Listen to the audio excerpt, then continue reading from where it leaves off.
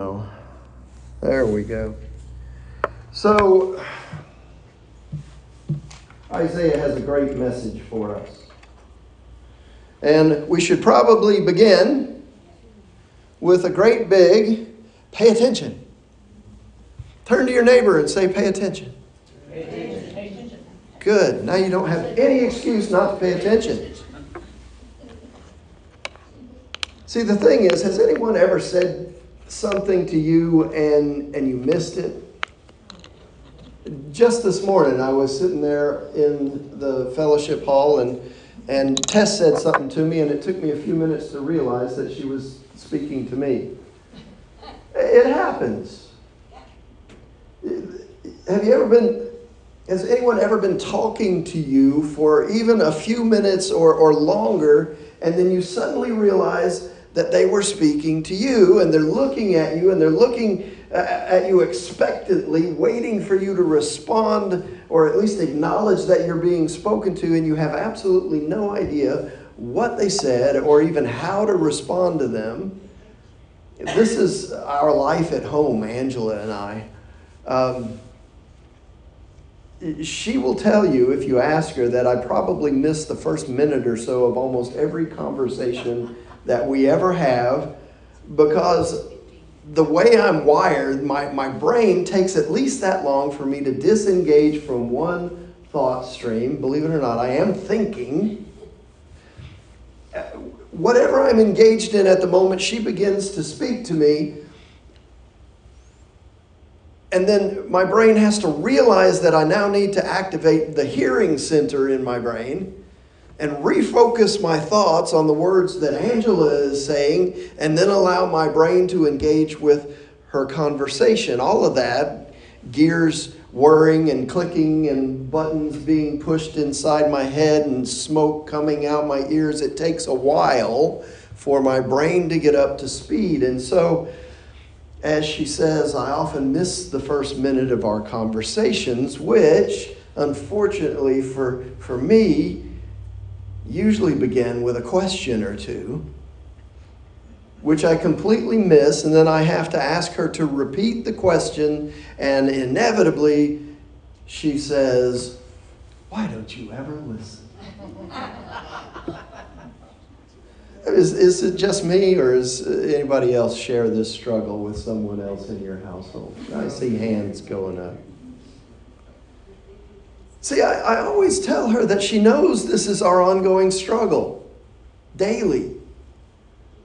So she should get my attention first before she begins speaking to make sure that I'm listening. You have to get my attention first, I tell her.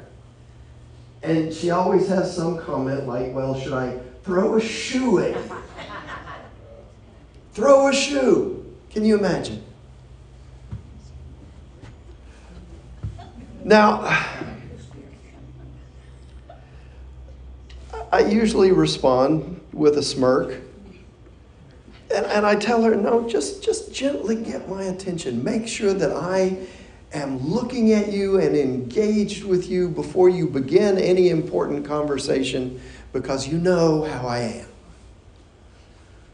See, the truth is that I could probably be more in tune to my immediate surroundings and less absorbed in thought.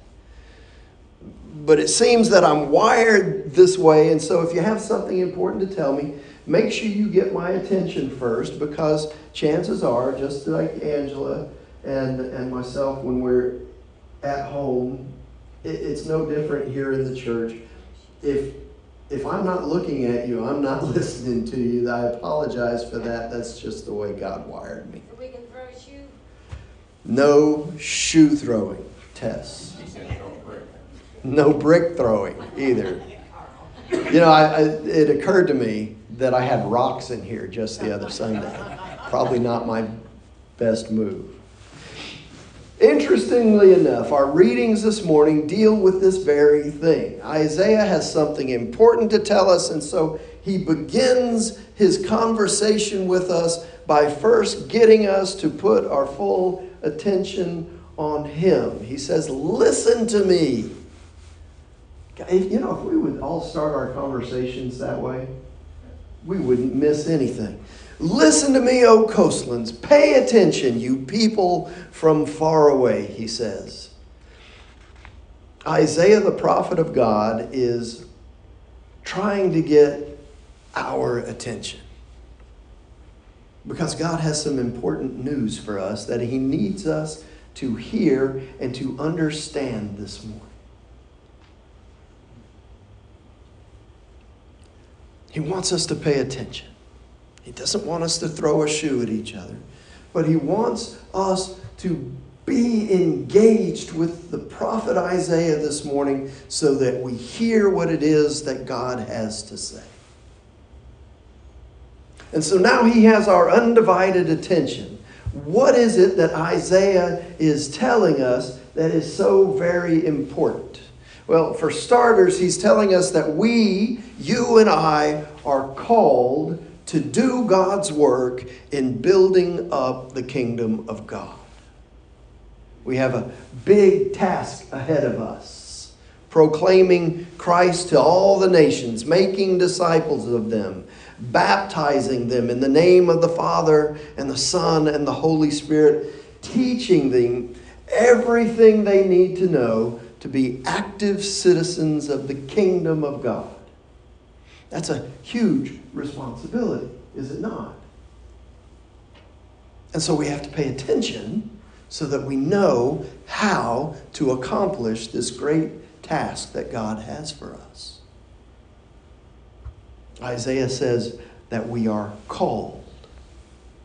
We were called from our mother's womb. We were called before we were born to be kingdom workers, to be apostles, to be heralds, to be teachers, to be disciplers. We were called to do the work of the church. In the epistle this morning that Bobby read, Paul says that he is called to be an apostle of Jesus Christ by the will of God.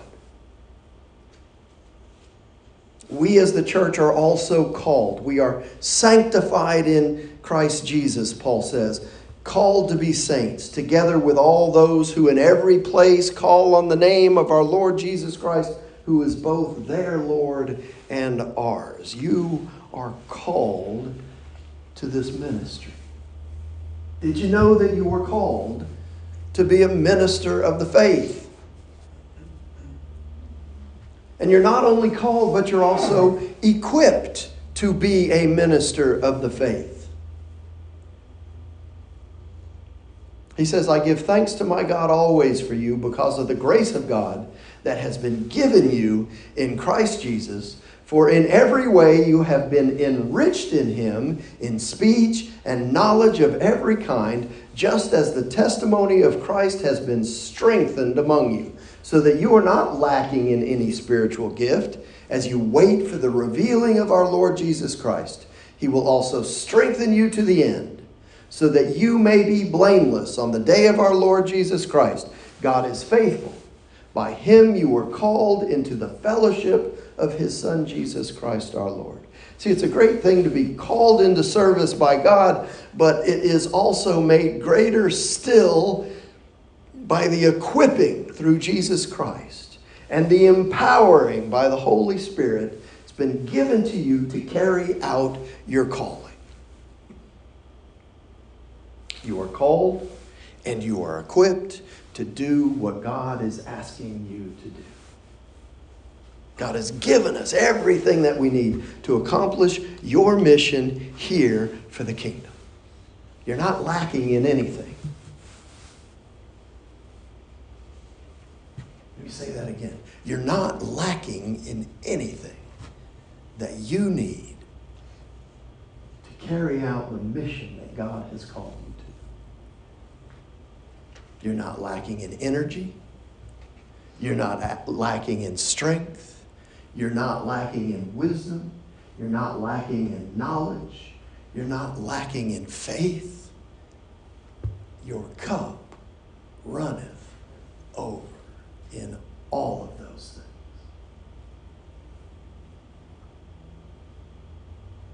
So the question we have to ask ourselves is, are we using what we've been given?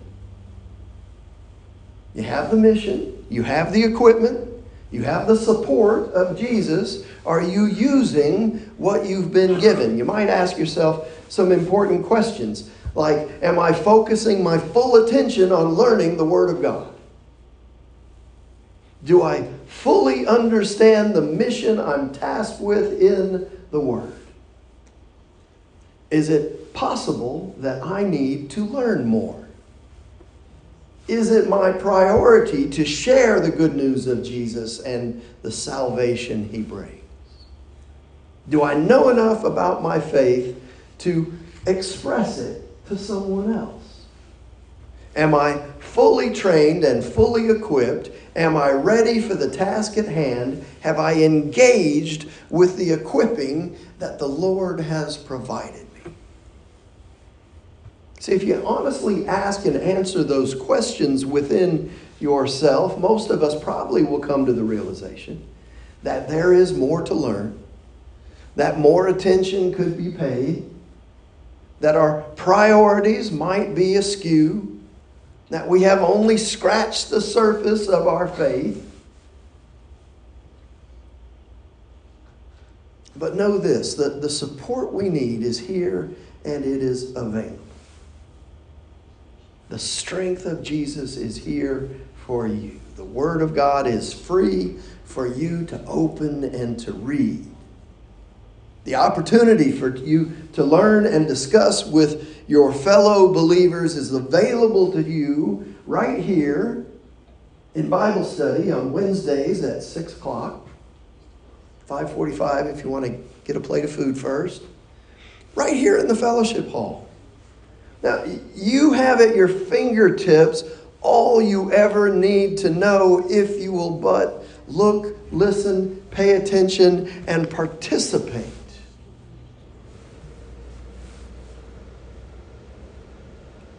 It's amazing what you can see if you will just look. It's amazing what we can see. If we will only open our eyes to it, look at it, listen for it, pay attention to it. I haven't forgotten the gospel lesson this morning. I waited until now to share it because we all need to be fully engaged with it this morning. We all need to be fully focused on it. See, in our gospel lesson this morning from the first chapter of the Gospel according to John, starting at about verse 29. We find John the Baptist and his followers are looking and watching. They're paying attention. And because they were paying attention, this is what they saw. Hear what John writes. Matter of fact, this is the gospel. If you're able, please stand for the reading of it. The next day, he saw Jesus coming toward him and declared, "Here is the Lamb of God who takes away the sin of the world. This is he of whom I said, 'After me comes a man who ranks ahead of me, because he was before me.' I myself did not know him, but I came baptizing with water for this reason, that he might be revealed to Israel." And John testified, "I saw the Spirit descending from heaven like a dove, and it remained on him. I myself did not know him, but the one who sent me to baptize with water said to me, 'He on whom you see the Spirit descend and remain is the one who baptizes with the Holy Spirit.' And I myself have seen and have testified that this is the Son of God." The next day, John again was standing with two of his disciples, and as he watched Jesus walk by, he exclaimed, "Look, here is the Lamb of God." The two disciples heard him say this, and they followed Jesus. When Jesus turned and saw them following, he said to them, "What are you looking for?" They said to him, "Rabbi," which translated means teacher, "where are you staying?" He said to them, "Come and see." They came and saw where he was staying, and they remained with him that day. It was about 4 o'clock in the afternoon. One of the two who heard John speak and followed him was Andrew, Simon Peter's brother. He first found his brother Simon and said to him, "We have found the Messiah," which is translated anointed. He brought Simon to Jesus, who looked at him and said, "You are Simon, son of John. You are to be called Cephas," which is translated Peter. This is the word of God for the people of God. Thanks be to God. Please be seated. So as I read that, I think, that we would pay attention well enough to recognize the Lamb of God whenever he presents himself to us. Oh, that we would be so mentally, emotionally, and spiritually engaged that we would see Jesus in our midst and respond to him appropriately. Oh, that we would see him in those people who cross our paths on a daily basis. That we would recognize him in the least and the lost, the broken and the downtrodden, and that we would respond to them as if we were responding to Jesus Christ himself. Because when it comes right down to it, if we were paying attention to his words, we would know that when we respond to the least of his people with love and compassion and attention, we are in fact doing it to him.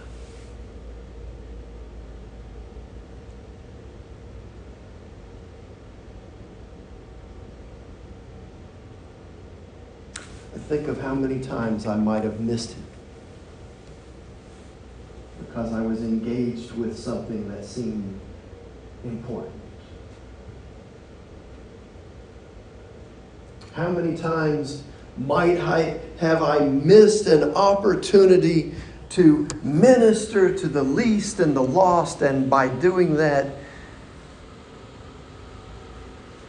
missed an opportunity to engage with Jesus himself because something here was more important than real people out here. Oh, I am the chief among sinners.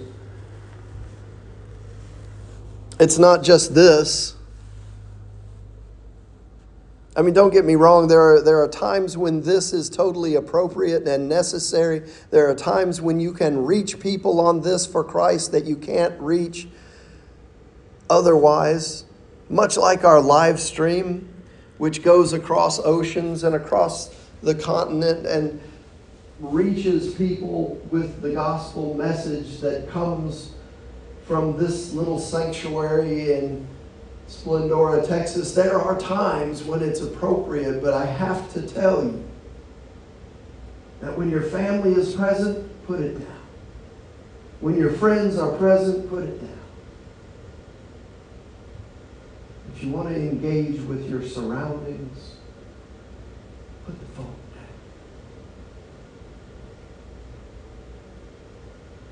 Oh, I'm preaching to myself, I promise. But there's someone out there that needs to hear this, because whatever is going on in our immediate surroundings, that's the divine appointment that God wants you to engage in at the moment. Those people are crossing your path not by coincidence, but by God incidents. Those people are put there to interface and interact with the light of Christ that should come from you as the church. Engage with those around. Be the light on the lampstand on the hill that Scripture talks about. This should be reserved for the quiet of solitude, where you can use it as a tool to spread the gospel.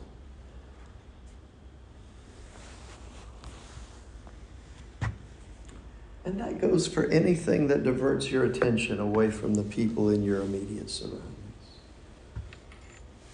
It might be a book, it might be a magazine, might be something on a TV screen. How many times have I spent in a hospital waiting room surrounded by people who could use the healing touch of Jesus, and instead of talking to them and praying for them, even if I silently do it without their knowledge, could I have spent that time asking for the healing presence of the Holy Spirit for them? And instead I'm reading emails and scanning through Facebook. Oh, if it's just me, then I'm just confessing to the congregation. But someone out there I know is like me. We get so engaged that we forget that our job is to be a minister of the faith to people. Love God, love people. But we have to pay attention. We have to pay attention. Oh, that we would see him and hear him and pay attention to him by ministering to the people in our midst. In the name of the Father, and the Son, and the Holy Spirit. Amen.